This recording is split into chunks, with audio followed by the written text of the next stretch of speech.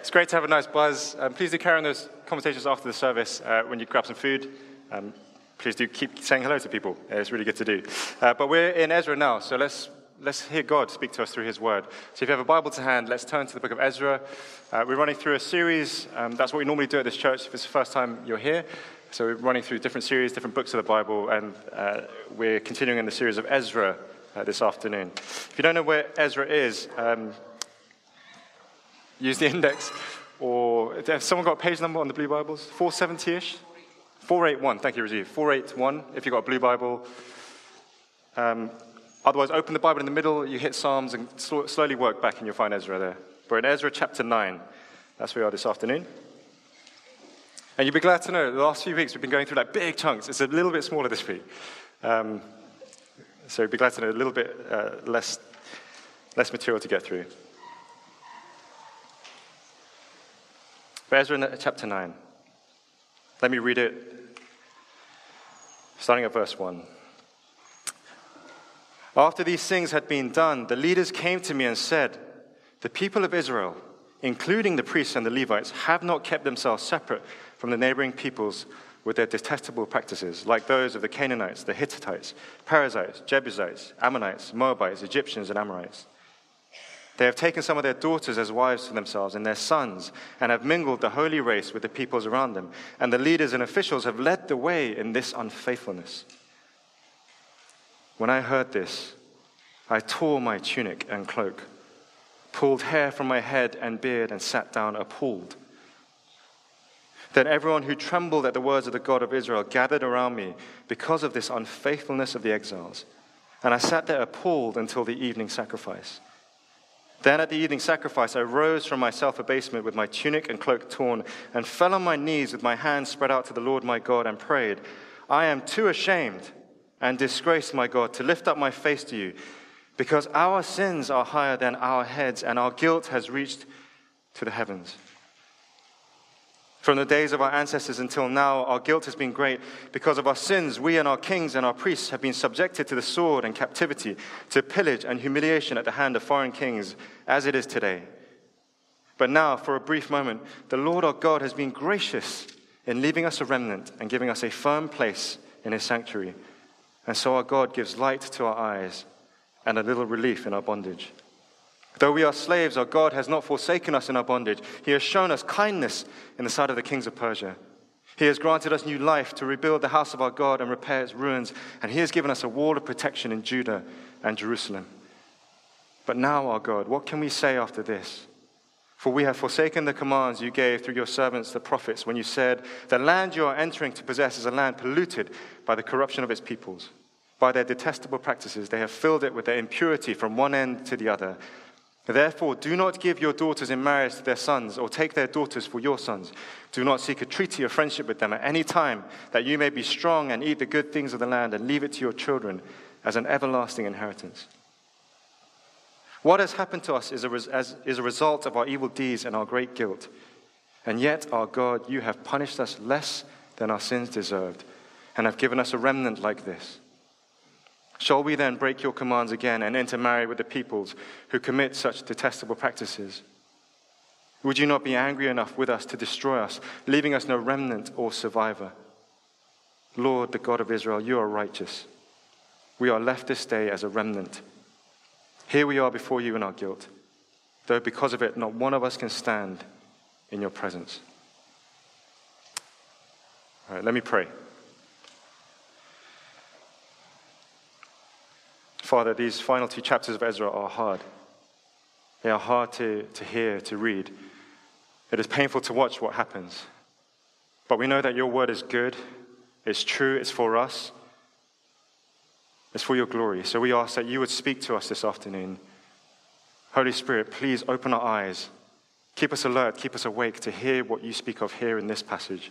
Shape our hearts away from unfaithfulness to faithfulness in our God, the God of heaven and earth. We pray this for your glory in Jesus' name. Amen. Amen. So we're coming up to the end of the book of Ezra. These are the last two chapters, this week and next week. And as you heard from the reading, this stuff's quite hard. It's not easy, it's not light. But it's really important. So let's dive into it. And I want us to start this afternoon by thinking, okay, if you know anything about driving a car, who drives a car? People have been in cars, right? So you know how it works. So on the dashboard of the driver's seat, there are a bunch of lights, okay? And usually you get the right and the left, the indicators that always go on. But sometimes there are other lights that pop up, and they're there for a reason. Why are they there? They come on to warn you. They're letting you know there's something wrong with the car somewhere. Someone's not wearing a seatbelt, or something's going wrong with the engine. So I remember a few years ago, I was driving down the motorway with some friends. I'm driving, so I was like, 19, 20? I'm like, this is cool. Here are my mates. They're looking up to me as I drive. And I'm going down, and this yellow light comes on. And I'm like, it's yellow, it's not red. It's not that serious. So you just keep going. Within a few miles, the engine started to shudder, and then we had to come off the hard shoulder. Stuck on a motorway in the middle of nowhere, the engine had failed. Warning lights, the hazards are there for our benefit. Something's wrong. Don't ignore this. Don't turn a blind eye. That's what they're there for. That is what Ezra 9 is doing. It's a massive warning light for us today in our journey through life. It's like the big flashing light that warns of our deep, deep problem that we have to address. Here's the first thing I need us to see from this passage. Our deepest problem is this. It's our unfaithfulness to God. That is our deepest problem. Let me show you how this comes about. Look, the people of God, we've been looking through the book of Ezra. The people of God, they've been in exile for years in another country under a foreign king. But through this decree of the great King Cyrus, which, by the way, God initiated, they've returned to the promised land. They've come back to Jerusalem, and they've started to rebuild the temple. And a few weeks ago, we saw the temple finalized. It's completely rebuilt. And there was so much celebration and joy. And then last week, Johnny showed us how Ezra then comes up with a second wave of exiles, and he comes back with the law of God. This is the covenant document of God. It's God's word. It signifies his will, his desire for his people. It shows them, look, this is how I want you to live as my people now. This is how I want you to be holy, to be set apart, to be distinct from the nations around you. So up to this point, it's looking so good. And you're thinking, surely this is it. Jeremiah, Isaiah, Ezekiel, all these prophets have been talking about this moment. The great return, the great rebuild. But Ezra 9 is here to show us that something still isn't right. There's an issue. Not in the building, the stones are all in the right place. Not in the land, they're in the right land. Not in the law is good, it's from God. But it goes right within, right into the hearts of the people. The temple's rebuilt, but the bigger problem needs to be resolved, and that's the problem of the human heart. Look at verses 1 and 2 again with me. After these things had been done, the leaders came to me and said, the people of Israel, including the priests and the Levites, have not kept themselves separate from the neighboring peoples with their detestable practices, like those of the Canaanites, the Hittites, the Perizzites, the Jebusites, the Ammonites, the Moabites, Egyptians, and Amorites. They've taken some of their daughters as wives for themselves and their sons, and have mingled the holy race with the peoples around them. And the leaders and officials have led the way in this unfaithfulness. Do you see the problem? Here they are, they're in the land, but around them there are all these other people. Let's call them neighbors. Everybody needs good neighbors? Is that joke too old? Yeah, way too old. Anyone ever watched Neighbors? Okay, thank you, Sarah. Okay, a few people. Right, anyway, let's move on. So there are these other neighboring people groups who have never been there. Who've been there since exile. We saw some of them like a few weeks ago. The Samaritans are one group of people. And in verse 1, you see how they're referred to, these neighboring nations. There's this list of names, the Canaanites, the Hittites, the Perizzites. And you kind of go through, who are these people? Why are these people in that land right now referred to by these names? And you look through the rest of the Bible. And then you start seeing their names pop up in places like Deuteronomy chapter 7 or Exodus chapter 34. And what you find out is that these people groups were specific groups that God said, do not intermingle with. Do not intermarry with them. What's the issue? Because these people worshipped other idols. Other gods that are not Yahweh, that are not the God of the Bible. He refers to that later on in verses 11 and 12 as well, to remind them, look, this is what God has said. And here's the problem. The returning exiles, they see these people, the so-called people of God, who come back. They're supposed to separate themselves from these people. Instead, what they were doing was they were yoking themselves. They were marrying themselves to idol worshippers. And this was a serious problem. It's not like they were just popping into the shrine every other weekend, just to, check it out and see what it's like. You know, if you're like on some special diet plan, the keto plan, is that the right way to say it? Keto plan. Does anyone on a keto plan? Okay, a few people. Well done. Apparently you have to eat really healthy food and go to the gym and eat hummus and like kale and stuff like that. I've never done it. But imagine you're on this plan and you're doing so well, and then you walk down the street after a hard gym session and then you see the smiling face of the Colonel. You know who I mean? Colonel Kentucky Fried Chicken. Love that stuff. The hot wings are just so good. And you see that face and you think, just indulge, just for a minute. And you slip in there and you grab that huge family bucket just for yourself. That's indulging, right? That is a problem. That's not good. But here the people aren't just indulging. They're intermarrying. Think about marriage for a moment. It's one of the deepest communions, one of the deepest relationships we have in society. It's one of deep trust, of faithfulness, of love and service. You are hugely shaped and influenced by who you marry. So to marry somebody else who worships other gods is saying, I'm giving allegiance to you. I support your lifestyle. I support who you love, and I'm going to serve you. I'm going to serve somebody who honors another God who is not the God of the Bible. It's abandoning the keto plan and jumping into the daily KFC plan. And you know, as good as it will taste in that moment, I love KFC, but it will not be good for you. Soon your body will say, flashing lights, warning. Likewise, intermarrying with idol worshippers, the dangers are clear. The warning lights will come. And you look throughout the history of the Bible, you look through Israel's history, right through, and this has been a continual problem. The people of God have always been drawn to idol worship, particularly when they intermarry with idol worshippers. You read through Joshua, 1 Kings, 2 Kings, 1 Chronicles, 2 Chronicles, you just go through. Now, something I need to really clarify here, just to pause for a moment. I don't think this passage is to do with race or ethnicity. Some people think it is. I don't think it is. I don't think it's saying there's anything wrong with interracial marriage, or marriage in and of itself being a problem. If you think about the history of God's people, there were people from other people groups that were married in. Rack your brains for a minute. Can you remember? Do you want to shout out some names? Who was married in? Who wasn't a Jewish person, an Israelite? Ruth, yes. We studied Ruth recently in our home groups. Ruth, Rahab, Moses' wife was a Cushite from Egypt. There are plenty of other examples.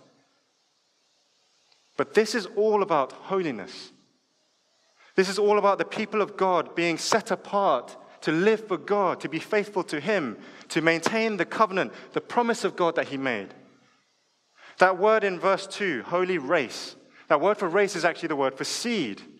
You should be thinking, ding, ding, ding, where have I heard that before? Oh, in Adam. Oh, yeah, and in Abraham. This is about the covenantal promise right back from the beginning. And God is saying, look, you people here in Ezra are exactly those people who are part of that covenantal promise of God, flowing right down from Abraham, all the way through to here, called to be set apart, holy, faithful, and loyal to Him. But by intermarrying with those who worship other gods, they're going to be led astray into idolatry, into unfaithfulness of God. They were in danger of compromising on the covenant of God, and not for their first time in their history. That word for unfaithfulness in verse 2, it's a word that speaks of unfaithfulness to the covenant promises of God. That is always how it's used in the Bible.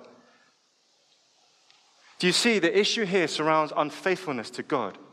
To the very God who has promised His people that He'll be with them, promised to be life for them, to bless them. The God who's rescued them time and time again, who has blessed them so many times, who has protected them. We've even seen that through the book of Ezra. When opposition comes, God protects. But here in Ezra 9, we see the deep problem still remains in the hearts of God's people. Hearts that are led astray by idolatry towards unfaithfulness to God. And this is our deepest sin. This is our deepest problem. This is the central issue that underpins all the other things that you see in the world, all the other sins that you see in the world. Because we have been unfaithful to God, because we have lost our connection and our relationship with Him. We see this in Genesis 3, right with the first human beings. There they are with God, worshiping Him rightly. And what do? In an instant, they turn from Him in unfaithfulness as they take and eat of that fruit, which was just a reflection of their heart's desire to displace God with something else, with themselves, to wrench the crown from the Creator. And what's the result? Utter chaos. Immediately we see broken relationships between man and woman. There's enmity between humanity and creation. There's the entry of death and the first exile of human beings before God. And that is how we have lived in this world ever since, as exiles to God.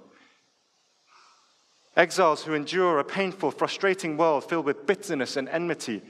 Sure, there are glimpses of God's goodness and His grace, but we so fully see the effects of this unfaithfulness to God.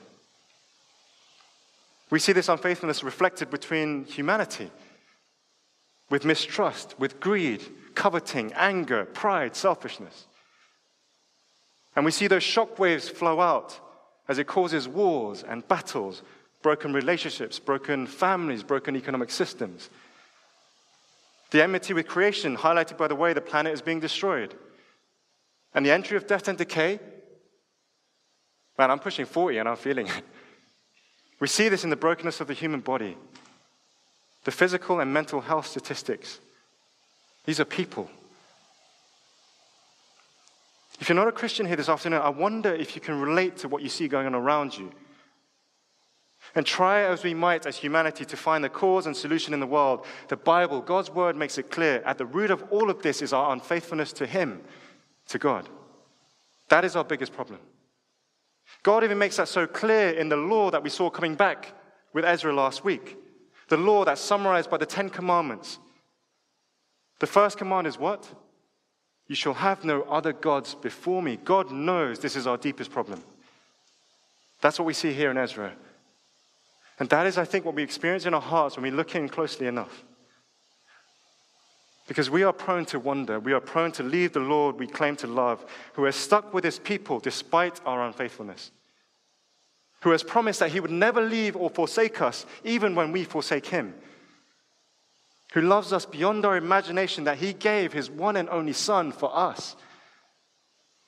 We find it so much easier to be drawn and attracted to the world and what the world worships, rather than looking to Christ, for Him to be at the center and at the heart of who we are.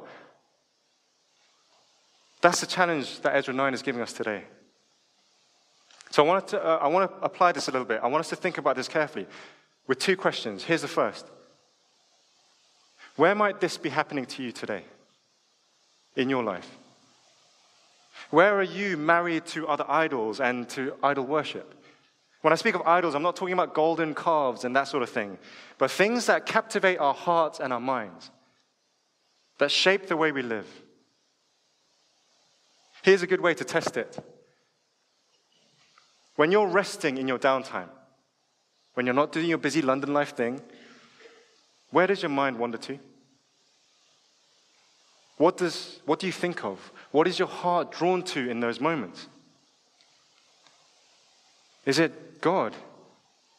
Is it Christ? Is it His word revealed to us by His Spirit?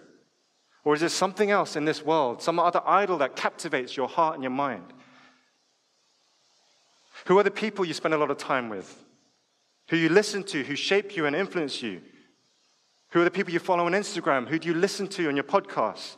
Who are the majority of friends that you hang out with? Do they point you to Christ, or do they drive you towards the idols of the world? Listen to this quote from an author called Joel Beek.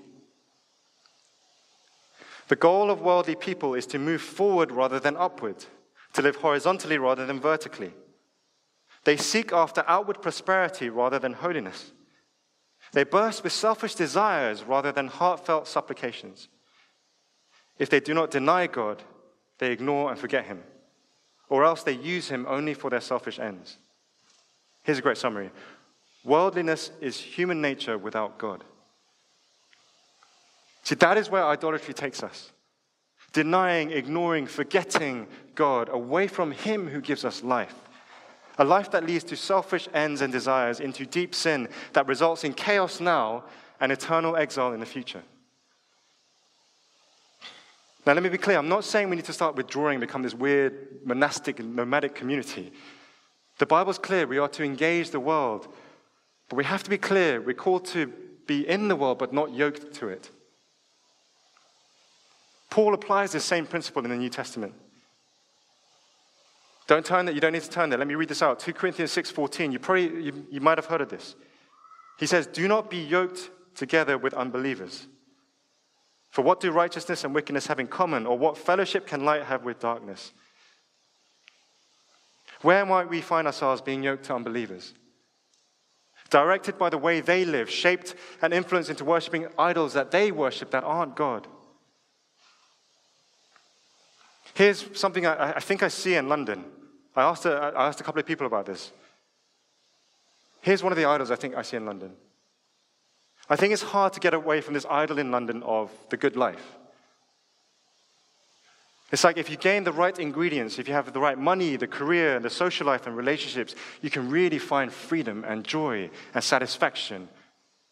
You can experience all these trendy, cool hotspots and feel like, yeah, I'm something.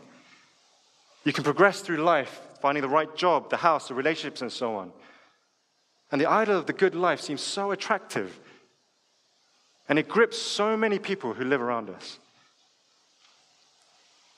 And the warning here is that it can slowly, steadily grip our hearts too. It can start to shape the way we think, what we desire. That is a good life. It can shape the career path you go for, where you opt for a career that gives you more financial freedom at the expense of you using your gifts, your time, and resources elsewhere in the good of others. It shapes the way you hang out with people, who you hang out with, people you find more important, glamorous, those who can help you progress and enjoy this good life, and other people in London who are in great need, who could benefit from your love, your time, your resources, and care, just become an inconvenience and a nuisance to you. And dare I say it can even change our approach to God.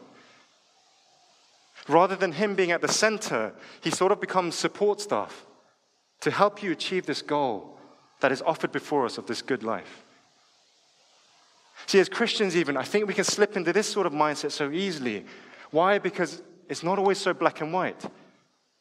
It's not often a God versus us thing. It's a God plus world thing, a mixing of the two.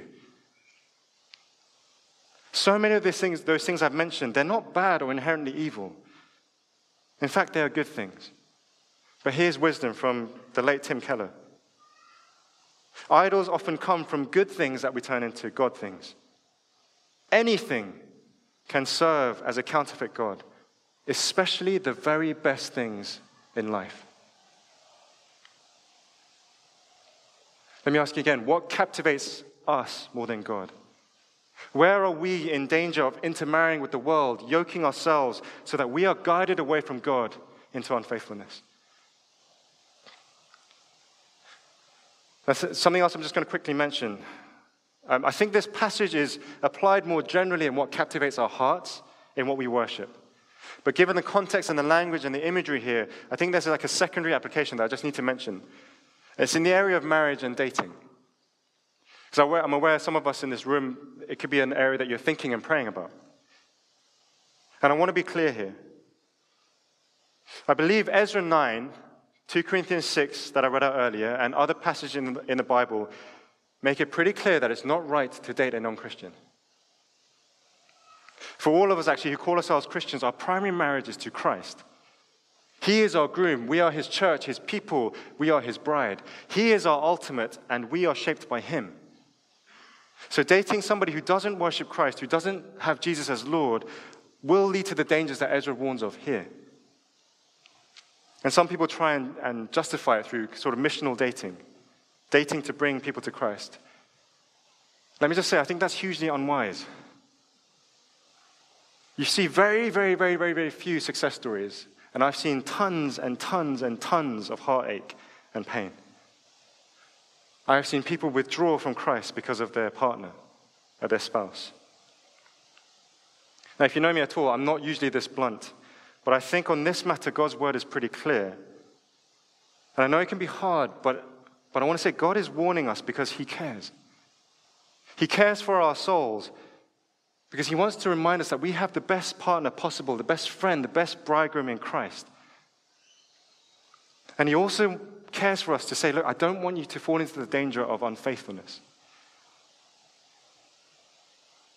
Let me just say, look, for everybody in this room, whether you're married or single, focus on your marriage with Christ first and foremost. As you do, as you become more like him, that will make you wonderfully attractive in a godly way and a great blessing to others, whether you are married or single. Focus on that. That's what I'd say. Now, enough dating advice. We need to move on. If you want to ask me more about this, please do catch me after the service. I get that's just a brief aside, but I think it's important to say. Okay, let's move on. Here's the second question. The first was, look, where are we intermarrying with idol worship? Here's the second thing that we need to see from Ezra. How do we react to our sin? How do we react to our sin? When the dashboard lights are flashing, what do we tend to do? Do you just sort of hope, like I did, that it will just go away? Just ignore it? Or do we do something about it? Do we stop? Do we take notice and react? Do we react like Ezra does? One of the biggest dangers you can have as a Christian is not to take sin seriously. Even as we follow Jesus today, the battle with sin, as we know, remains. And sin is destructive. Ezra knows this all too well. He knows the law. He knows the history of God's people. And did you notice how he reacts? He tears his clothes. He pulls his hair out. He pulls his beard out. I can't. I'm the Asian breed that doesn't grow facial hair. This is me since puberty. But he pulls his beard out. Now, do you think that's extreme? If you think it is, maybe it's because we become numb to sin. Because I think Ezra is challenging us seriously. You need to know how dangerous sin is. Ezra knows that sin is a thing that can destroy our relationship with God. That sin is something that can dismantle everything that's been rebuilt and restored so far. Sin was what got them into the mess of exile in the first place. And for us today, unrepentant sin, continued unfaithfulness to God will result in broken covenantal relationship with him. In other words, in exile. Not just in this life, but in the life to come, in eternal exile. And get this. Unrepentant sin, continued unfaithfulness to God, it makes light, it mocks, it dishonors everything that Jesus did in laying his life down for you. We have got to take sin seriously. How quick are we to be on our knees crying out to God in prayer as Ezra does here? Look at verse 5. Then at the evening sacrifice, I rose from my self-abasement with my tunic and cloak torn and fell on my knees with my hands spread out to the Lord my God and prayed. Let me ask you, when was the last time your heart was torn and cut because of your sin? When was the last time you were on your knees bawling out because you're just so hurting in your sin before God? Or do we instead sometimes just skirt over it? A bit like with the warning lights on the dashboard, you just sort of shrug your shoulders, a sin shrug. And at best, we just sort of acknowledge it, tick a box, say a quick prayer, and move on. Did you listen to Ezra's prayer? Look at verse 6, look at his prayer. I am too ashamed and disgraced, my God, to lift up my face to you because our sins are higher than our heads and our guilt has reached to the heavens. Are we appalled or are we apathetic? Are we ashamed to the depths because of our sin that we cannot look up to God? You know, it's like kids. Remember when you were a kid at school and you did something wrong? Maybe it wasn't you, maybe you were good. Like someone like me, I was naughty, and you get pulled up in front of the class, sometimes in front of the whole assembly. The whole school's watching. What are those kids? Where do those kids look? They always look down, right? They always look down. That is what shame does. It drives us down. It makes us feel like we're nothing. We can't hold up our heads before others, and definitely not before God. Are we guilty up to the heavens? It's that stomach-churning feeling, blood rising. You're desperately trying to stop that guilt from overflowing in the hope that no one's going to find out. It's like you trying to keep an inflatable float underwater. But as Ezra prays, he says, look, our guilt reaches up to the heavens every time. And who is there? God. God knows. It's not the first time Ezra's seen this happen. This has been the history of God's people. And appalled and ashamed, overwhelmed with guilt, he does all that he knows what to do. He cries out to God in earnest confession. See, here's the power of confession, which I think we've sort of lost in our culture a bit. Confession is so important because it points to our deepest problem, our unfaithfulness to God. But what confession also does is it points to the deepest need in the face of our deepest problem, to turn back to God. That's the second thing I want to see. It's going to be a lot shorter, so don't worry. Stick with me. I know it's hot. But our deepest need is to turn to God. See, what do you do when you're faced with a problem? When those car lights come on, what did I do? I sort of knocked on the dashboard, thinking that might turn the light off. Obviously, it didn't. And when the car came to a standstill, what did I do? I popped the hood and I got out. Did I know what I was doing? I had no idea. So I touched a few things. Oh, that's pretty hot. Let's not touch that again. And then I checked the one thing I knew. Yep, there's still a windscreen washer in there. That's good. See, what did I need to do? I needed to confess that I needed help. It isn't just about a try harder. I needed rescue to take that car back to the manufacturer to get it checked over. They know all the ins and outs. And it's like that with us. With our deepest problem, it isn't to sacrifice more, to have bigger calves and bulls. It's not about trying to be nicer and kinder and more charitable. We've got to go back to the manufacturer. It's to come back to God who knows the depths of our hearts, who is the only one who can sort those problems out. That is what Ezra points us to. We saw that already in his first response. He prays. He turns straight to God. That's the first thing he does. And that's one of the best things you can do when you're facing sin. Don't try and hide it. And even before you go and tell somebody else about it, talk to God first. Tell him first. He is our Father. He is with you in the depths. He is up there in the heights of your guilt. Be quick to pray prayers of confession. And then look at what the rest of Ezra says. In among his appalled confession and prayer, he sprinkles it with wonders of who God is. And he wants us to see two things. Why is it so good to confess to God? Firstly, because God is merciful. Look at verse 8. But now, for a brief moment, the Lord our God has been gracious in leaving us a remnant and giving us a firm place in his sanctuary. And so our God gives light to our eyes and a little relief in our bondage. See, despite the failings of God's people, despite their sin, we're reminded here again of God who is ever gracious to his people. See, there is a remnant, this small group of people God is calling back, and through them, though they are small in number, this seed that God promised is going to continue to rebuild and restore his people. He provides them with a place, a foundation in his sanctuary. His sanctuary is his dwelling place where God dwells with his people. And that word there is a term for final resting place. It's after you've been traveling for a long time and you're coming home. That's what God is saying. Look, I know your history has been topsy-turvy. I know you've been through lots of different lands and lots of different kingdoms, but now I'm bringing you home to dwell with me forever. They now have light in their eyes. Eyes that were once filled with darkness and gloom are filled with the joy of light, of new life with God.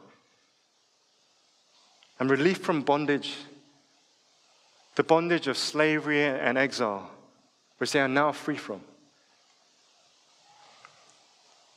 Even in this mess they end up getting back into with this intermarrying.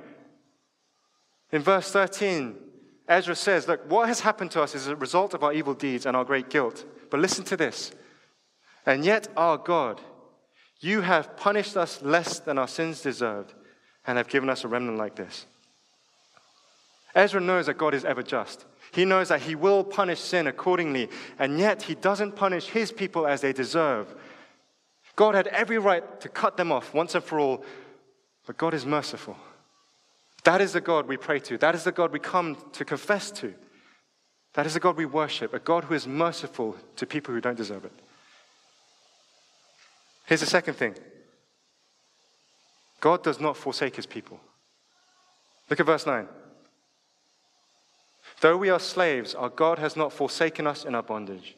He has shown us kindness in the sight of the kings of Persia. He has granted us new life to rebuild the house of our God and repair its ruins, and he has given us a wall of protection in Judah and Jerusalem. Here is God who does not forsake his people. He has shown that time and time again. Throughout their history, he does not abandon them, even when those times are so dark and filled with despair, like when they were enslaved in Egypt under a cruel Pharaoh. God raised up Moses and Aaron. When they cried out under oppression in the time of the judges, God continually raised up judges.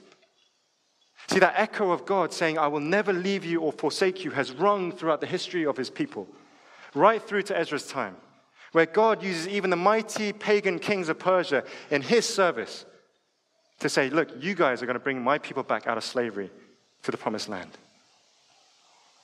God does not forsake his people.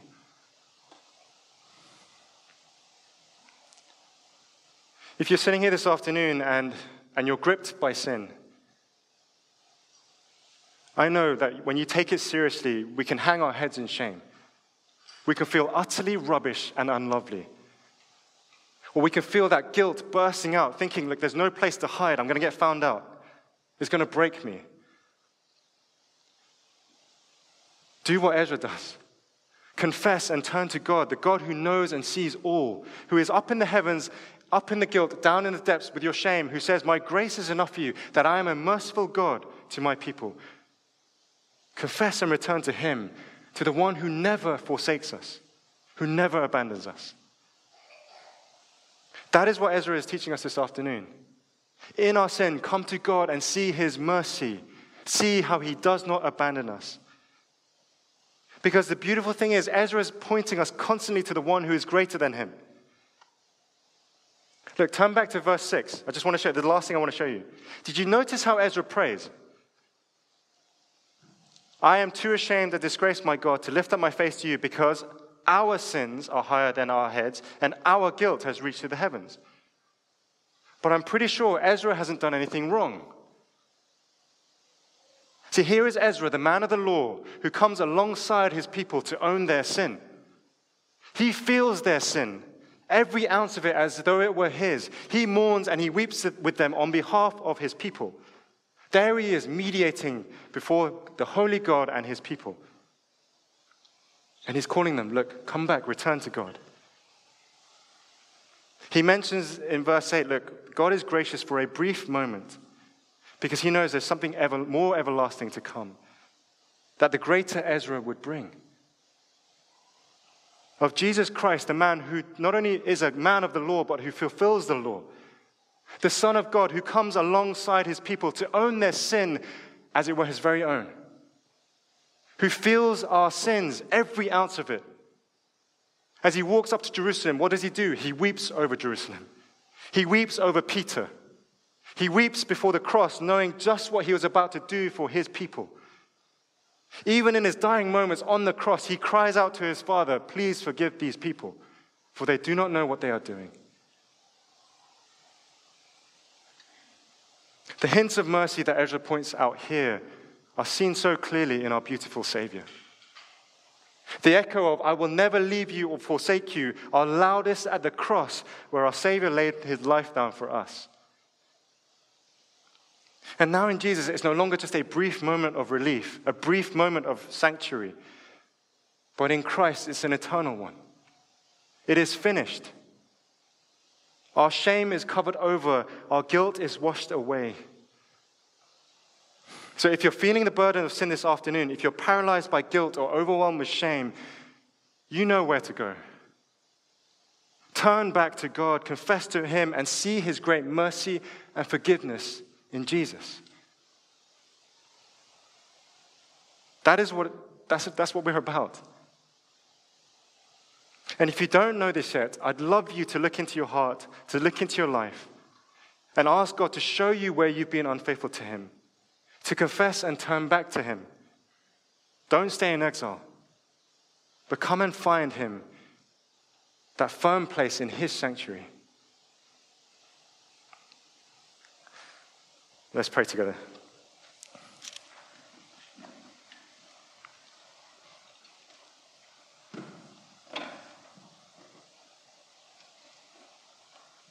Father, it's a hot day, and this stuff's hard. It's heavy. It hits us hard. We don't like to listen to it because it messes with our heads. It messes with our hearts. It displaces things that we don't want to displace, where we're comfortable. But we thank you for your word that is so clear and so good to challenge us. And pray that by your Spirit you would convict us where we need to be convicted, where we are intermarrying with idol worshippers, where we're being drawn away to be unfaithful to God. Father, please reveal those to us and help us to bring those to you in confession. Help us to return back to you where we find mercy, where we find a God who never forsakes or abandons his people, who gave his one and only Son to lay down his life for our sake, to bring us back from eternal exile into eternal rest, into eternal sanctuary. Praise you for Jesus. Help us to look to him and return to him. We pray this in his precious name. Amen.